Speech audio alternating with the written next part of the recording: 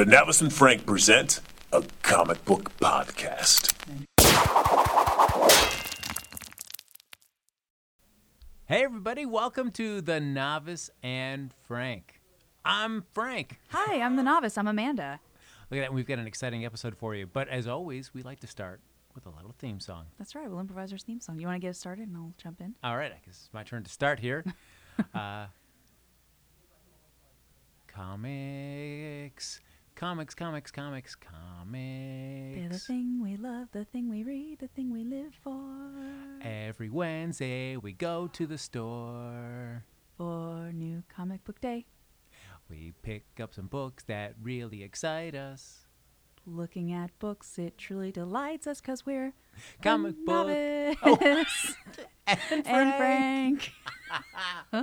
I'm sorry. Otherwise, the song is going to go for like 8 minutes because I feel like we were really forming an arc. I know. I was like, do I want to make this shorter or I want to just see where this took us? Well, should I No, this is exciting. This is exciting. Look at that. Hey, everybody, welcome to the Novice and Frank, as we said. Yes. Mm-hmm. I'm, today is kind of like a flip of our usual episode. Usually I'm more of a novice about comics, That's and Amanda's more of the novice. That's right. I usually have a lot of questions, and I still have questions today, but they won't mostly be directed at Frank. They'll be directed at the world. At the world, because today we are discussing the film Suicide Squad, which I saw last night at a kind of a sneak peek event. Frank has not seen. He's the novice today. Yes, I'm excited to be in the novice seat. I mean, certainly I've read all the comic series. Huge fan of the John Ostrander series. Love that. So coming from more of the comic book fan, and Amanda will be, of course, dishing all the inside knowledge that she has about the film. So consider yourself warned if you have not seen Suicide Squad and you don't want any spoilers. Unlike Trevor, our awesome sound engineer today, who is okay with spoilers, and so is Frank, maybe come back to this one. Just push the pause button. Don't delete it. Just pause us and then come back after you've seen the film and see if you agree with me. Pause it for like, what, an hour 45? Is that what it is? It feels like longer, but sure. Pause it for 2 hours and then turn it right back on. Great. It's walk in there with your iPod or whatever device you use to listen to. Yeah, everyone will love that. Just have your device on during the film. Hopefully you're using earbuds. Screen. Yeah, don't put it on speaker. And probably the next podcast will be discussing a little bit of what Frank thought and see if he agrees with what I said. And I'm excited. I think this is an interesting way of doing this today because I have not read. I've read very little of the Suicide Squad in the books. I don't know a whole hell of a lot about Harley Quinn. I don't really know about the more tertiary squad members. So I'm not sure. So it'll be interesting to get you to kind of fill in fill in the gaps there. Well, I guess we can sort of like DC Comics. They have a property called the Suicide Squad, and that was back in the I guess you can call it like the Silver Age of comics. It was with the character of Rick Flag, who was leading Task Force X, and they went to like Dinosaur Island, things like that. They got into adventures there, and then back in the mid '80s, they did this event. They had Crisis on Infinite Earths, which kind of rebooted the whole DC universe. And then the follow-up series that they kind of did, the next big event, was called Legends. And John Byrne came over from Marvel to kind of work on that as well. And they kind of reintroduced the Suicide Squad at that point. It was written by Len Wein, and John Byrne did that, but John Ostrander started the Suicide Squad based out of that, kind of spun out of that miniseries. Now, the first time in the Silver Age that it went through, did they have an end, or did they just kind of stop? Was it a limited run on the Suicide Squad, or did they kind of just fade away? I think it just kind of faded away. In fact, just this past week they did a nice a little hardcover collection of all those Silver Age Suicide Squad stories there from back in the 50s and 60s. Cool. So I'm very tempted to read those because they seem really cool. I've not read those. I've only read like John Ostrander, Luke McDonnell, and up from there, those various series. So they started off in the 80s with and it was just a well-regarded run for the Suicide Squad. It was great. You had Amanda Waller, her first introduction there. Of course, you have Deadshot, Boomerang, Captain Boomerang. No Harley Quinn to be spoken of because she didn't exist back in that. Yeah, she didn't even exist back at that point. But you had characters like Nightshade, Enchantress, some of those which do appear in this new film. And so that went about almost like 70 issues or so. Okay. And then, then it finally ended. And then it got brought back a couple times. One, they had Sergeant Rock for the deep cut World War II DC hero lovers. Sergeant Rock was like the head of the Suicide Squad. And that kind of, I don't think they only lasted like 10 issues. Sergeant Rock. Yes. Was he like made of rock, like the Thing, like looked like the Thing, or was he like Gene Simmons? No, that's right. Yeah. Yeah. He was all dressed up in military outfit, but then he had face painted like Kiss. Yes. Great, perfect. Yep, exactly.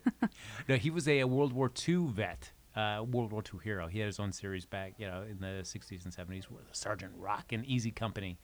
But then they kind of came up with the idea like, hey, instead of dying like he should have in World War II, hey, what if he still was alive and kind of working in the background, and he was the new head of Suicide Squad. That concept was not really well regarded and only lasted about 10 issues. What? Okay, doesn't Sergeant Rock and what did you call the Easy? An Easy Company. Sergeant Rock and Easy Company. Doesn't that sound like an amazing group, like a band? Yeah. Let's do it. All right, let's do it. Are we doing that? Yeah, I think it's happening. All right, guys, this has been the Novice and Frank. We'll thank you. We're going. Bye. But up, books. No. Trevor, what are you going to play in the band? I'll do like drums. I can help with drums. All right, I love that. He's going to help all with drums. All the drums. He's going to help with drums. Yeah, all the drums. Just help out. I imagine him just kind of sitting on the side, just occasionally just like, hey, I'll just come in with a little beat on that snare. But then after a couple of variations, then it really came back in the New 52. They did the Suicide Squad, and they kind of reimagined it there. They included Harley Quinn. Which was huge. Yes. And I know that was a big part of the New 52.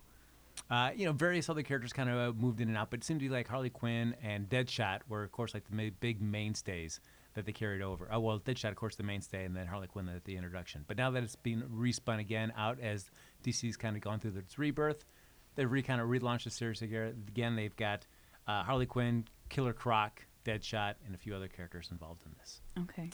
So that leads kind of more like comic book stuff. Yeah. Yeah, but now we've got a film based out of there. Directed by David Ayer. Yes. He also did like that Brad Pitt movie, Fury, that World War II movie. Oh, yeah. Yeah. Oh, yeah. That's right, Fury.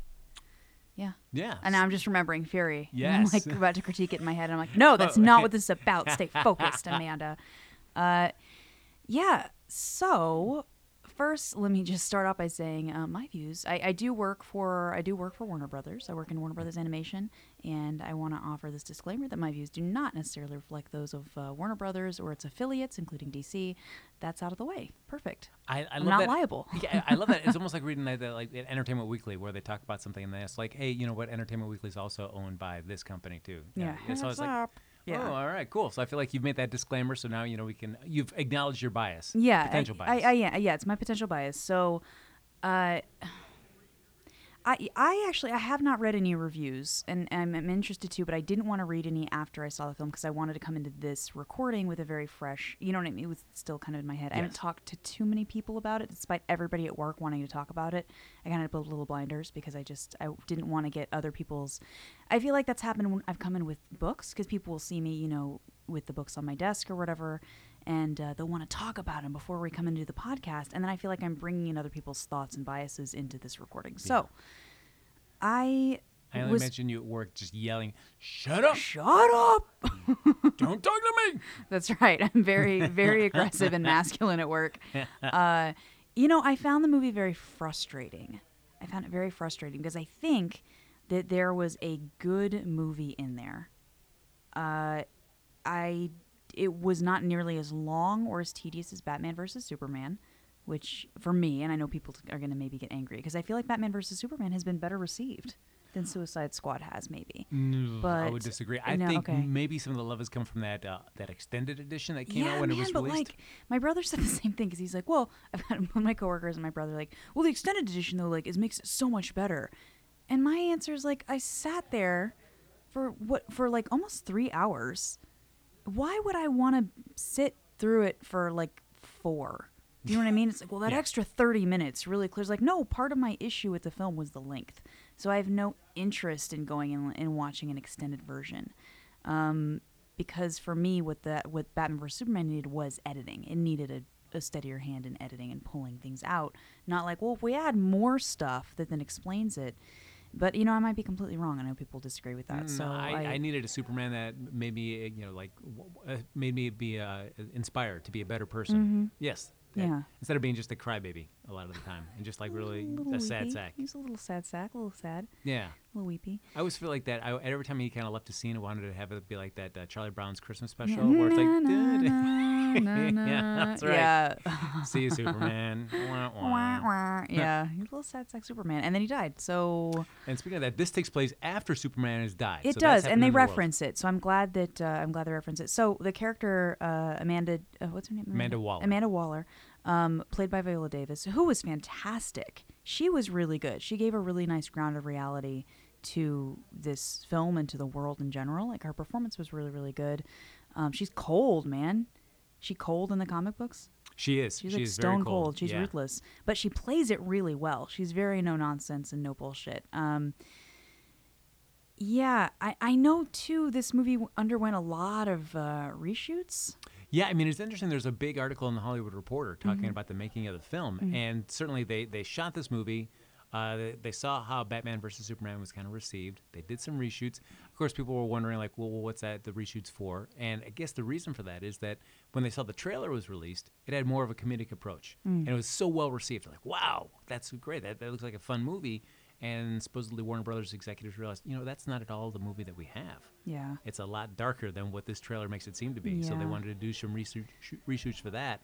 But then they even had David Ayer, when he's in there in the bay cutting, they were so worried about the film being too dark that they had the team that put together the trailer also simultaneously do their own cut of the film, too. Interesting. So I feel like what kind of ended up on the result is maybe a combination of those two, and it really seems like it's and from what I've read, it comes across as very disjointed. It is very uneven. That's the next thing I was going to say. But I'm glad to hear. I mean, I'm glad to hear that because it feels like there's a reason. There were some weird choices that were made, and I felt that way even like with the, but I was so excited about the trailer, because I thought it felt weird, and I know a lot of the problems that my coworkers had with it, and of course it's because they're like all people working in animation and stuff, but they hated the like colorful shield and the poppy lettering. And that didn't necessarily bother me because it felt very like with the music and everything with the trailer, it still felt like, all right, well, this is a thing they could do. It feels like they're really going like balls to the wall, and it's going to be big and ridiculous. But the problems that I had were so easily remedied, I feel like, with this film, and that is that most of the characters, I didn't know what they wanted. Well, speaking I of the didn't know their characters, point of view. going in, how many of them did you at least have heard of in your admittedly not as quite a long comic reading, but how many of them were you kind of aware of? Like, oh, I've heard of that character before. Well, I knew it's tricky because I've now seen the posters and I've gone and I visited like a costume display and all that, so I'd seen those. I think I'd heard of Katana and Batman and Harley Quinn. And that might, if you took out all the wardrobe and stuff that I'd seen, then those might be the only ones that I'd heard of. And Joker. And Joker. Thank you. And so, if you took out now after seeing the exhibits and stuff that I have seen in anticipation for the film, I'd seen the costume for Killer Croc, for Captain Boomerang. I saw the panda costume and I was like, who is this fucking panda? He's nobody. That's the answer. Oh. He's like, it's like a crazy it's like a crazy costume for a character that like doesn't have it. He comes in and out like once or twice and that's it. Also, Ike Barinholtz is in it, which I was delighted. Ike and John Barinholtz both really? do. Ike is a fantastic. Well, he's an actor and a director. He's on. People might know him from the Mindy Project, but he and his brother John do improv, so we know them from the improv community. And he's fantastic in it. He brings a lot of the comedy to the film, actually, at least in the beginning. Mm-hmm. What does he play? He plays a guard at the prison where all the Suicide Squad are kept. But he's really great. He does a great job. So good job, Ike. Well, so I mean, at least based on the comics, one of the most beloved characters from that series. Well, I guess you think about you have Amanda Waller certainly, but I feel like Deadshot really was well beloved, and certainly Captain Boomerang to a lesser extent, just from the original series. Yeah. Just because of just like a lot of personality and a lot of great work came out of John Ostrander's development of that character. Yeah. But now watching this, did you think Deadshot and/or Captain Boomerang were interesting? Deadshot 100%. Captain Boomerang, no. I left this movie. Well, he is actually one of my biggest issues with the film. That character with the film only because so Viola Davis and Deadshot and Harley Quinn, I knew what they wanted. more or less. Like Viola Davis is pretty upfront. She's like, yeah, this is the team I'm establishing, and this is more or less like my tone, my point of view. Harley Quinn, for better, for worse, like I've got my beef with some of it, but like she wants the Joker. That's what she wants. She wants the Joker. She's crazy and she wants the Joker. So everything kind of comes back to that for her in that movie, at least. I don't think that that's necessarily all she wants in the comic books, but in the film, that's what she wants. From the get-go, Deadshot wants his daughter. He wants to be with his daughter and be out of prison, and he wants the best for his kid. And they even have a moment that they have for him that they do not have for any of the other characters, where he basically gives them a list of demands.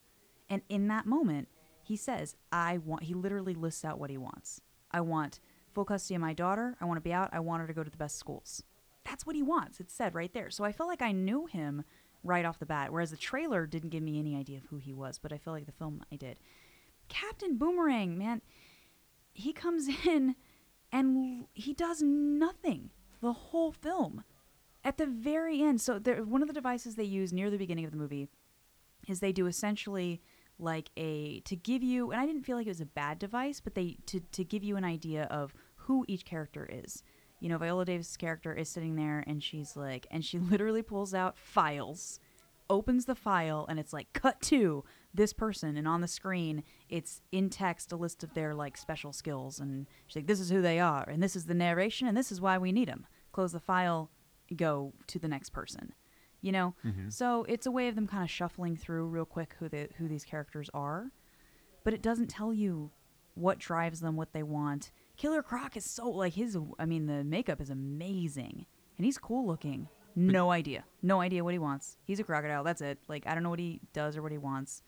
Because I guess the Boomerang Captain Boomerang was a thief. Yeah, because I guess the idea of the Suicide Squad is that you're supposed to be, you do these incredible, dangerous assignments that could lead in your death, but if you complete them, then you'll be released from prison. So, yes. I guess that ultimately, I guess if you think about it that way, they all have some sort of reason to be there. But then more specifically, Deadshot has something that he wants to be with his daughter. Yeah, but I get their motivation for being there, for being present, mm-hmm. but I don't know what ultimately they want. Like their motivation for even getting out of prison, some of them. Yeah, what are you going to do when you get out of prison? You're just going to be like, well, yeah, but even more than that, like their abilities, right? It's like, okay, so Deadshot's got, he's an amazing shot, and they demonstrate that. And I know they probably don't have the time to demonstrate that for every character, but like at the beginning, even, Harley, they don't really show her. They're like, she's dangerous, and that's it. Like, you don't really know, because she doesn't really have any special abilities. She's just crazy and dangerous, I guess. Yeah. So, fine. She's not super strong or anything like that. She's just, she's a psychiatrist, and,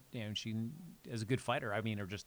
But you didn't really even see her be good at psychiatry at all. Yeah. Well, clearly not, because she fell for the Joker. Right. But I think that from what I've understood, is that part of it is that he got into her head. Like, she was a good psychiatrist. He wormed his way into her head, and then from there, devolved. So maybe they'll delve into that more with another film. P.S. Joker isn't in it much. He's not in it much, which, like, the previews would lead you to believe, especially with all the hype around Jared Leto. Like, he's just not there for a good portion of the film. He kind of jumps in and out, and it's weird. Because from what I heard, is in and out is bizarre. You could excise him from the entire movie and not lose anything. No, that's what I've heard. That's true. It's 100% true. And I think the take on him is interesting. And this is from somebody who, I will always be in love with Jack Nicholson's Joker. Oh, come on, really? I love it. I love the Tim Burton film. I am such a big fan of the Batman, the first Batman movie. I didn't mind that until the Bat Princess song in there. Oh, come on, the parade. The parade. Oh, and the painting in the museum. Yes. Yeah, it's so ridiculous. But I grew up with that, so for me, that's a sentimental thing. But I think that them doing something completely different with Leto Strauss, he's scary. He's like intense and crazy and scary, and I dug that. But you're absolutely correct in that you could pull him out and nothing would be different in the film. Better or worse than Heath Ledger? Different. Just different. Definitely different. But not any better or worse? I loved Heath Ledger's Joker, but it was so different because Heath Ledger's so much more grounded. That take on the Joker is so much more grounded, and he's scary in a very real way. And the cutting and everything, so many cut tos in the film, and that's what I'm saying. It's inconsistent because you've got these scenes where they're actually trying to have heart. So there's a random scene in there with Katana because she just shows up. And like, oh yeah, P.S. is Katana. She kills people with swords. And that's kind of the whole thing that she's given. There's like a quick flashback to her. And it's the subtitles are, she's speaking Japanese, there are subtitles, but this font that they use throughout the film is like a Comic Sans. It's like, I can't take you seriously when you've got this the Pentagon, 1800 hours. It's like, in Comic Sans. Like, it's like, is it serious? I don't understand. They're just like weird decisions that were made that I think kind of go along that they couldn't decide if they wanted to do like a Deadpool, like a sharp, funny, in your face, fucked up film, or this like kind of grounded, brooding Dark Knight. I think the things that made like the Dark Knight successful and and Dark Knight Rises and those films I think were successful because they were like dark and angsty and intense. Do you know what I mean? And they didn't walk that line well. It's like they kept hopping from one thing to the other. There's literally, Frank, there's a part, so near the end, they spot a knapsack that is open and a binder, like a 3-ring 5th grade binder with top secret written on the spine. And they pull it out, and that's how they learn of the master plan. What? It is serious? Yes. It's like and so to me, it's like a lot of it is lazy storytelling, and the dialogue between. I actually thought that Will Smith was really good. I thought he did a really good job with the role. I thought a lot of his dialogue was super trite. Especially there's a scene between he and his daughter right up top before he's apprehended by Batman, and it reads like something. You watched Friends, right? Yeah. It reads like Joey Tribbiani's plays in Friends, like, man. and and Shelley, baby, I'll be there. You know what I mean? It's so stilted, but I think that he actually did a good job. He did, I think in the trailers he seemed like just a walking book of catchphrases, and the film he actually does a good job with it. I think he does it well, but I think that's the benefit you get from bringing somebody in like Will Smith. Like, I mean, people. He's had he get clunker roles too, but certainly somebody his caliber, you can bring him in. He can take moments that seem kind of trite and corny, and at least kind of elevate them just by his sheer A-listness of it. Yeah, maybe so. And I mean, I thought that I thought Margot Robbie did a good job with. I think she kept Harley Quinn likable and adorable. She didn't grate on my nerves, and I was a little afraid of that because I think there are so many ways you can take that character that are going to make her really grating or stupid, and she didn't seem stupid to me. She seemed crazy. The things that I didn't like about her are mostly, again, like dialogue, but her accent was weird because the first third of the film, she's just like, all right, here we go. That's her thing. And then all of a sudden, she's from Brooklyn. Of course. What are you saying? Like, it was weird. It was like this really bizarre shift. So I thought that was distracting. It was like all of a sudden, she's, like from the block. I don't know. Oh, interesting. Yeah, I thought she would have kept, because when I think of Harley Quinn, without hearing her speak really, I just think of Batman the Animated Series. Mm-hmm. Forever, that kind of cadence. Tara Strong, right? Yes. Yeah. Or Arlene Sorkin to the original. Okay. Back in the night. So just that cadence and the kind of rhythm, just like that's how I imagine Harley Quinn speaking all the time. And it's hard to get out of that, especially because it was so iconic, But but I thought she did a good job. Now, one other character that has never really been associated with the Suicide Squad, though, is El Diablo. And he's in this film, Jay Hernandez. From what I've heard, that he has a really good role because he's sort of like he's really reluctant. He's trying to, he's hurt a lot of people. He's trying not to be violent. Yeah, I think that he does a great job. The special effects are really cool. The effects that they use with him, I think, are really neat. And I thought that he did a really good job. And I thought that his part in the end, like in the climax of the film, was really good. Up until then, it was kind of frustrating. He was like, I won't. Okay, I will. But it wasn't him. It was kind of just the way things were structured, which was weird. Did it take Will Smith yelling at him a lot to get him to finally man up? Like in the trailer? Yeah. Is that it? Is that it? Yeah. Ah, yeah. Yeah. Of course, Will Smith yells at you enough. You're gonna man up. Yeah. Yes. Yeah. So I thought he was good. The biggest there are two. They're all the characters. They've gone through like their files, right? This what this person does, and they're like loading them up. But it was weird because and of course Enchantress was super cool, but I liked her when she was all like dark and and like looked like she was all covered in ash and spooky, and then pretty quickly she changes, she strengthens, and then she looked more ethereal and CGI. which I didn't love. I was like, oh man, she was so cool when she was all dark and creepy, you know.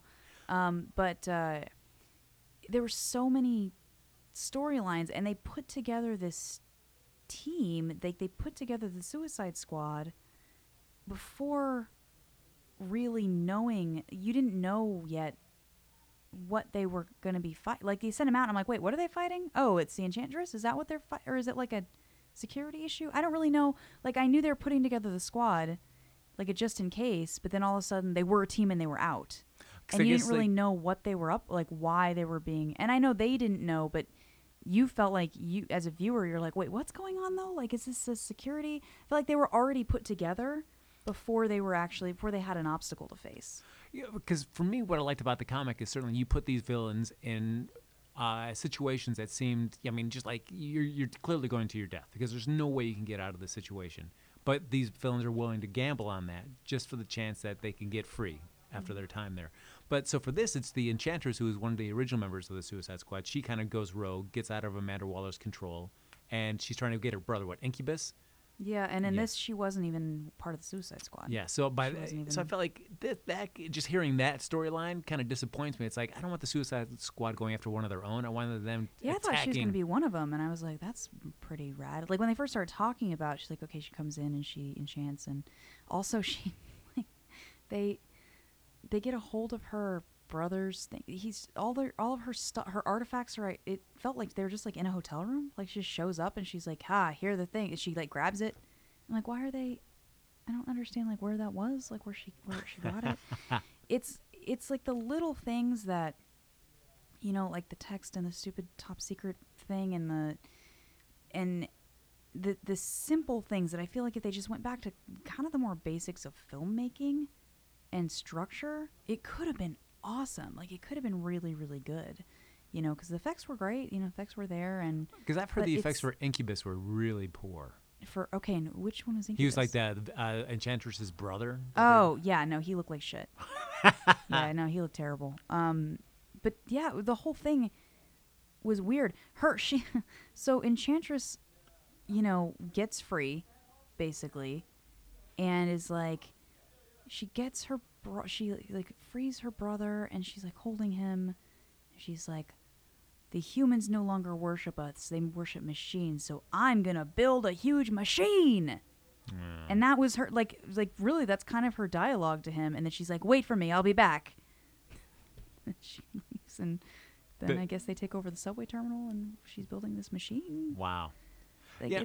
It's just there's no clarity. I just wanted people to be more straightforward. Like, what do you want? What is our obstacle as a team?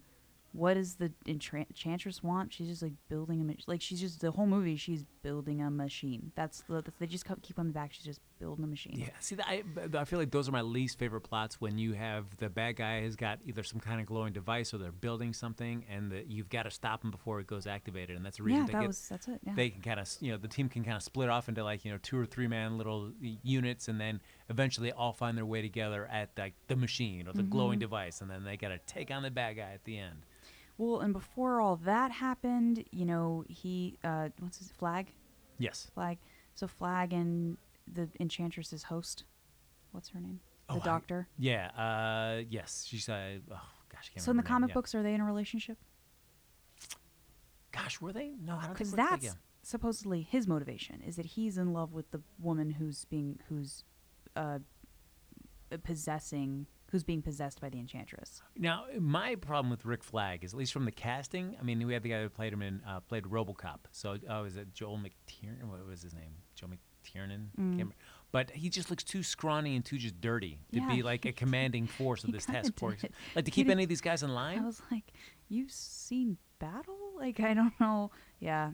Now, I've also heard, and don't tell me, that he does kind of a heel turn. Yes. Yep, of course. Yeah. There you go. Come on. Yeah. Rick Flag's awesome. Don't do that. I feel like that's like when you see John Voight when he went bad as Jim Phelps in Mission Impossible. It's like, come on, that's the guy who's supposed to be the good guy. Yeah. And why are you going to make him do a heel turn at the end? Well, because I mean, he didn't become the bad guy or anything like that. But it's weird. It's like he comes back to the bar and they have this like coming to Jesus moment. I felt like all the pieces were there. They just weren't assembled properly. And I know that it's really easy for me to say that without having like gone through the thing making the movie. It's just my opinion. But it sounds like it's also the opinion of a bunch of people that saw the movie and then wrote really nasty reviews about it online. But I think that's what frustrated me. I'd rather just say it was terrible.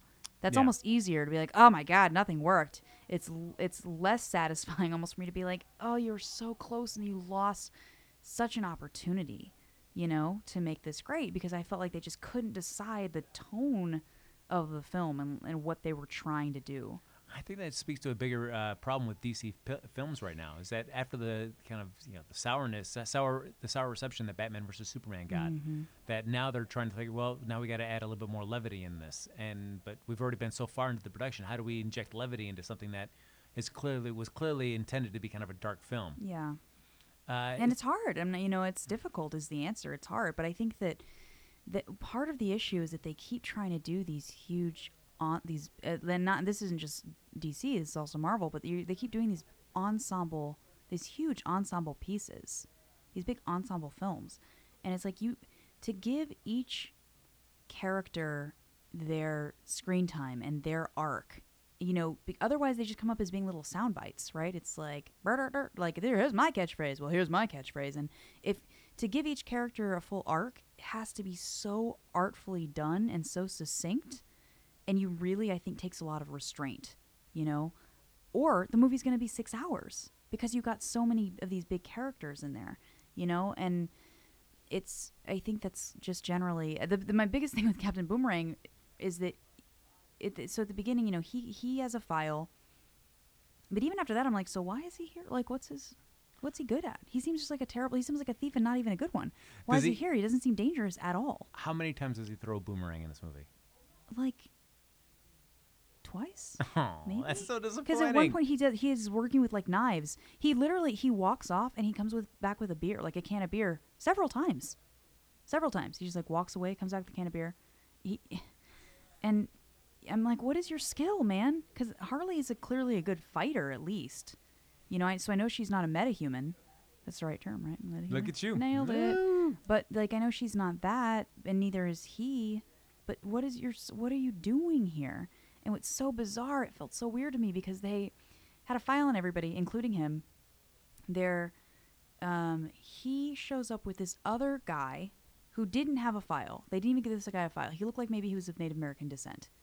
And they walk up together. Oh, Slipknot. That's his name, right? Is that who it is, Slipknot? Yes.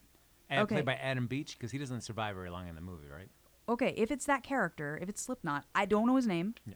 I don't know what his deal is because they didn't even open a file on him. That like file thing. He didn't even have one. So he comes walking up and I'm like, oh, is he a soldier? No, he's in this. Okay, he's in the squad. So we got a new squad guy here. And then he and Captain Boomerang are like, we should just leave. We should go for it. And then they decide they're going to go for it, but Captain Boomerang doesn't. But it's within a span of 3 minutes, the guy's introduced and then gets killed. Well, I guess your first clue when you didn't see him in the files, you knew he wasn't along for the world. Right, but it completely defeats the purpose because, for instance, do you watch The Walking Dead? Yes. Okay, so The Walking Dead has done this thing that is so masterfully where they will kill anybody. Not just because, I don't feel like they do it just because, like the person Except dies. Glenn. Well, we don't know about Glenn yet, do we? Well, yeah, Nobody's safe right now. Nobody's safe, but they've put him in so many situations where you should be dead. I know. And then you're not. Okay. And Steven Yeun just keeping it. He's just staying strong there. Keep it going, Steven. I love you. But yeah, but they will. But they'll kill characters that are major characters that you kind of get attached to, and they'll do it, and you're not expecting it. There won't be a lot of hype like this is the episode somebody dies usually, and in doing that, they've created this reality where you are tense and you're afraid watching it because the stakes have been raised where they could kill off anybody and they will do it, So you're invested. You're invested in the characters, and they've done it really skillfully, I think. And this movie, they were trying to, I feel like, employ the same device, and that's how all of the other squad members were like, "Whoa, if they'll kill somebody that quickly, then we could be next." But you don't feel that way as an audience member because you don't even know that guy's name. You don't even know who he is. So if they'd given him a file, even if they'd spent just as much time on him as like Killer Croc, which got no time, you don't know anything about except he's like a crocodile and he's cool. But like the characters, they really don't spend much time on them. If they'd spent the exact same amount of time on him as they did Captain Boomerang, which was very little, and then killed him, I'd be like, oh shit. But they didn't. You don't know who he is. Yeah, they don't, without that kind of like that false sense of setup, you're like, I can't. Right. How am I going to invest So in this there's guy? no setup at all. So I'm not invested. It's pointless. I'm like, all right, I guess that guy's gone. Like, what? Why even have him there? Pull him. You know, either like set him up so that it makes it so that there's a payoff in killing him, or just cut him out and save us the 4 minutes that we saw him on screen. You know, I don't know. Well, now 2 other characters that do appear in there. So tell me what you think of them. We see Flash and Batman appear in various parts. What did you, especially for Flash, because the first time we really seen him, we saw him a little bit in Batman versus Superman, but like in that weird mecha suit. Who even knows what that was? Yeah, that was weird. So to finally kind of see him in action this time, what did you think of the Flash in a film? I got delighted. I was like, oh, I know who that. I think it was more like I knew who it was. Like, haha, and then he was gone, and I was like, well, yeah, all right. That sounds about right. Because I'm still not digging the costume. It seems too like mech suit still. Yeah, kind of weird. Yeah. Kind of weird. And even now, so I watched the. Did you watch the Justice League trailer? Yes. Okay. Because the Flash is in that. Mm-hmm. What did you think of that? I mean, I want to talk about the trailers. Yeah, too. I don't know, like Barry Allen being like, no, I don't have a lot of friends. Yeah, I'm concerned that Justice League is going to try to do the same thing that this one did, which is like, well, we also have to be funny. Yeah. It's like, that you can't just like try to catch up now. Right. Yeah, it's like Pun intended. Yeah. It's like I feel like certainly their films need to have more levity, but it's just like you also just need to treat your characters just better. Like Superman should not be a sad sack, like I said before. Like that should not be the case, because when you have Batman and Superman basically just seeming indistinguishable as characters, then that's a problem. Yes. And I think that it's so. I think the biggest problem that I had with this film is that it feels so heavy-handed, and it feels like they're not playing to the intelligence. They're not giving their audience the benefit of the doubt. Yeah, and they're not explaining things that they should be. They're like running right over details that shouldn't be run over, and then they're over explaining things like with the dialogue and with and stuff that it's like why it just doesn't feel like they're giving their audiences enough credit. And I say that as somebody who is not familiar with this world. Now, were your expectations for this film, because you're certainly more aware of Batman and Superman, so when you see Batman versus Superman, I think maybe as an audience member, your expectations of that film are elevated because you know those characters. You may have grown up with those characters. You have a certain expectation of what you want to see when those characters interact. Suicide Squad, another DC film, but for the most part, pretty much unknown characters. You really don't have that much of investment for them. So your expectations for the film, I would think, would be a little bit less. Actually, it's the opposite for me. For me, it was the opposite because I felt like, first of all, Suicide Squad looked like a fun movie. And that's something I guess I should say is that I don't necessarily need every movie to be like amazing. I don't need to change my life, but I want to be entertained. It just looked like fun. Soundtrack was great. Great soundtrack. It looked a little chaotic, like a little all over the place, but I liked it. So you were kind of sold on the trailer because the trailer was really well received. Yeah, I was just for that. sold on the trailer. I was like, yeah, this looks pretty cool. And I think that I liked the idea that I was going in with no expectations because I felt like I was more on the same plane as everybody else. Whereas like it didn't seem like everybody's like, oh man, I can't wait to see that crocodile guy. Because because nobody really knew that much about who he was. I think everybody was jazzed about, everybody who's touched on comics in the last 6 years was jazzed like Harley Quinn. Every girl now has dressed up as Harley Quinn for something or other. In fact, Amanda's dressed as Harley Quinn now. I am, yeah. This is my casual. It's a casual Thursday for me. So, yeah. My pigtails are too tight. So I think, and everybody, and the Joker was hyped so much. There's, this like new edgy take on the Joker, and Harley Quinn and this love story, and nah. Now, do Batman and Joker interact or no? No. No? No. Oh, man. I don't. Wait, hold on. I don't. Because I thought I remember seeing stills of them like racing in a car, and Batman's on the hood of the car or the roof of the car. Okay, this is why it's so frustrating. But there's so many little blips in the movie. There's so many like flashbacks. It's like this is person's skill. This is how they got apprehended, and these like weird little. But Batman's not in the movie much. And he fights more against Deadshot than he does against our Harley and Joker. He doesn't fight against. No, he apprehends Deadshot in like a real weird, lame way. He like somebody puts in a call, and they're like, "Get Deadshot," and basically, and he just shows up. Deadshot's walking with his kid. They're shopping, and Batman drops in, and is like, "I gotta take you out now. I gotta like Deadshot. You're going down." And his daughter, Deadshot's daughter, is like, so Deadshot's gonna shoot him, and his daughter is like, "No, Daddy, don't do it," and is supposedly like blocking the shot. But let's face it, Batman's like 6 foot, and she's probably like 3'10" or something like that, 4 feet tall, and so she's not really blocking. So she blocks Batman, like she's like I guess protecting Batman, and so Deadshot doesn't take the shot. So Batman moves in and arrests him, and that's the cops show up, and that's their interaction. That's how he gets apprehended. That was it. Yeah, there's no like shootout or anything like that. I'm like, you are Deadshot. Like it's, Man, I just can't. I couldn't believe that even with his daughter there, that he would have just folded that easy, because he's this expert marksman. So he could have easily shot a wall, bounced it into Batman's head, and not put his daughter at risk at all.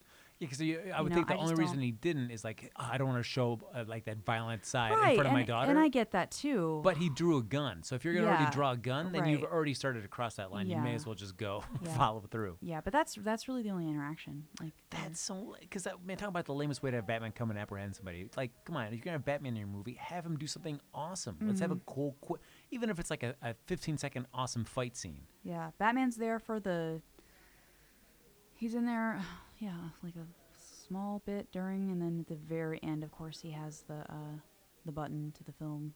Oh, in the credits or no? At the very end of the credits or kind of midway through? Midway through. Great. Any end credit scenes? No. All right, interesting. I think that was that, right? Him walking in and to Viola Davis being like, "I'm assembling a team." You saying that to Batman? Batman says that to Viola Davis. Oh, that he's assembling a team. Yeah, he's like, "Do you have what I need?" And she's like, "Sure." And she gives him the files that are, one was the witch, and the other, of course, they're metahumans, right? Yeah. It's, Aquaman and so he's like, "Cool, I'm getting." Oh, and I think he says he's like, "Oh, I'm making new friends," and she's like, "Oh, okay." All right, well, fine. And then he's like, "I'll have my friends come." And he says friends twice, and it's kind of weird. I'm like, okay. You make this conversation seem much more like just a pleasure. I know. Well, for me, it's like, it's so, I mean, I just saw it last night, but I feel like I was so bombarded with stuff that I'm trying, like, pulling in my mind to remember exactly. But it's like, but he's so laissez-faire about it, right? Like, he's like, well, I need more new friends. It's kind of it. Like, it's when he's not like, listen. There's no like determination. He's like, well, it's yes. Oh boy. I'm being my friends. There is, if you ever chance, I think it may be on Netflix if you do have that. There's a DC direct to video film that they did 2-3 years ago called Assault on Arkham. Yes. Okay. So have you seen that? I've not seen it, but I know a group of people who worked on it. And they were saying, because they were at the same screening, and they were saying, a lot of this shot for shot. They're like, we recognize some of our shots in this movie. Like, a lot of it was lifted almost directly from that DTV feature, which I found very interesting. And not in a bad way, but I think that they were like, it was sort of weird because it's like we had designed this stuff, and then we're like, oh my God. Like, and then it's like all of them, like throughout the theater, we're like, huh. It's our movie, That is, without having seen the film yet, just that version is, I feel, is so much more better. Such a better film. I enjoyed that much more. It has a nice balance of the way they incorporate Batman into the story, the way the Suicide Squad works. Joker's incorporated to the movie. They all have motivations and stuff. That is a much more entertaining film. So if you get a chance to watch that, it's well worth the time. Because that's like the Suicide Squad done right. I'll watch that, and then you watch Suicide Squad, and then in our next podcast, it'll be like a part 2, and we'll figure out like what's going on. Yeah. What I've been telling people, because I got a couple of text messages, they're like, "Whoa, how was it? What do you think?" And what I'm saying, I saw it had like 30% on Rotten Tomatoes. I don't think it's a 30%er. I don't think it's that bad. I would still see it. I just would manage your expectations, and I wouldn't be in a hurry. Interesting. To see it. Like, and go in just. And it's interesting, right, to think of it and being like, oh, these are the changes I would have made, and these are the things that I think. There are some things that you're just like, nah, nothing can fix that mess. Not just in general with movies. You're like, that would have taken a huge, a lot of changes to fix it. This was just really convoluted, and I think it's interesting, right? Because I was having this discussion with somebody, and how it's smart from a business standpoint, but it's also like, at what point now they've got the rebirth, and they've kind of geared the rebirth, and you see that a little bit with Wonder Woman and a little bit with, that they've kind of geared the rebirth comics to sort of coincide with what's going on in the films right now. And I think it's interesting because one thing the film did do that it made me want to go read the books on these various characters, and made me want to go see more about Harley Quinn, more about Deadshot, because I didn't know anything about Deadshot coming in. And so that's good. It made me want to go explore more about these characters, because I was like, but it did not make me want to know more about Captain Boomerang, because he seemed like the most boring piece of shit ever. I'm like, what are you even doing here? Get out of here. He's so much more of a great character in the original John Ostrander Suicide Squad. He's so much more entertaining. Okay. Because he's just a guy that's out for himself and is willing to do anything just as long as he gets out with his skin intact. This is a dude in the movie that's like, he's just kind of bumming around. The only thing he contributes to the very end is he throws a boomerang. It's like a drone that has a camera on it. It's like a drone. So they're like watching the camera, and they can see that, like, oh, this is what's going on. That's what he contributes. That's literally what he contributes the whole time. And he keeps ducking out for beers, which I guess is supposed to be really funny. And at the very beginning, he has, like, when they're all, like, packing their stuff, they get their boxes, they're, like, outfitting, right? That's when there's that shot from all the trailers is Harley Quinn, like, just, like, pulling her shirt on. Oh, yeah. It's like, butt shot. That he has, like, a pink fuzzy unicorn that he grabs and he, like, puts in his jacket. And then it's like, oh, okay, that's funny. And they, like, bring it back once, and you're like, okay. But they never bring it. There's not a third time. You don't know why. Come on, it's Digger Harkness. That's his name. He's so cool. But I like those he was cool in Suicide Squad, also cool a little bit in Flash, but then, like, in later versions, as the DC universe went on, like, late 90s, early 2000s, like, around Identity Crisis, they made him, like, really fat.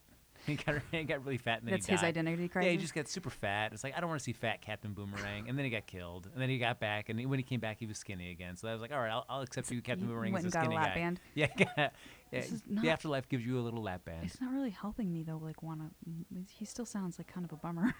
But Well, I'll take your word for it that I'll go and I'll read about him. Well, you speak about Suicide Squad and Harley Quinn. So Harley Quinn's rebirth issue just came out last week, and then Suicide Squad's rebirth issue just came out this week. Okay. So if you want to find out more about those characters, and they're really pushing the Suicide Squad launch this time. Well, I'm sure, because Yes. But this is kind of my question, though, and I'd love to hear your opinion on it. It's like, at what point is it dangerous to be, at what point does the quality start to lower, where you're like, well, now we've got to make sure that, like, the movie should kind of go along with the comic books, which should go along with the movie, because we got to get all these characters more. It's become such a franchise, right? Where it's like, I feel, you've got the action figures that are now coming out, and, like, regardless of the success of the film and the quality, and that also kind of go with the plot of the comic books, and at what point does the quality suffer? Because now people have, like, got their expectations of which characters they want to see in the films. Like, okay, well, now we have to get all 10 people, all the members of the Justice League, all the this, all the that,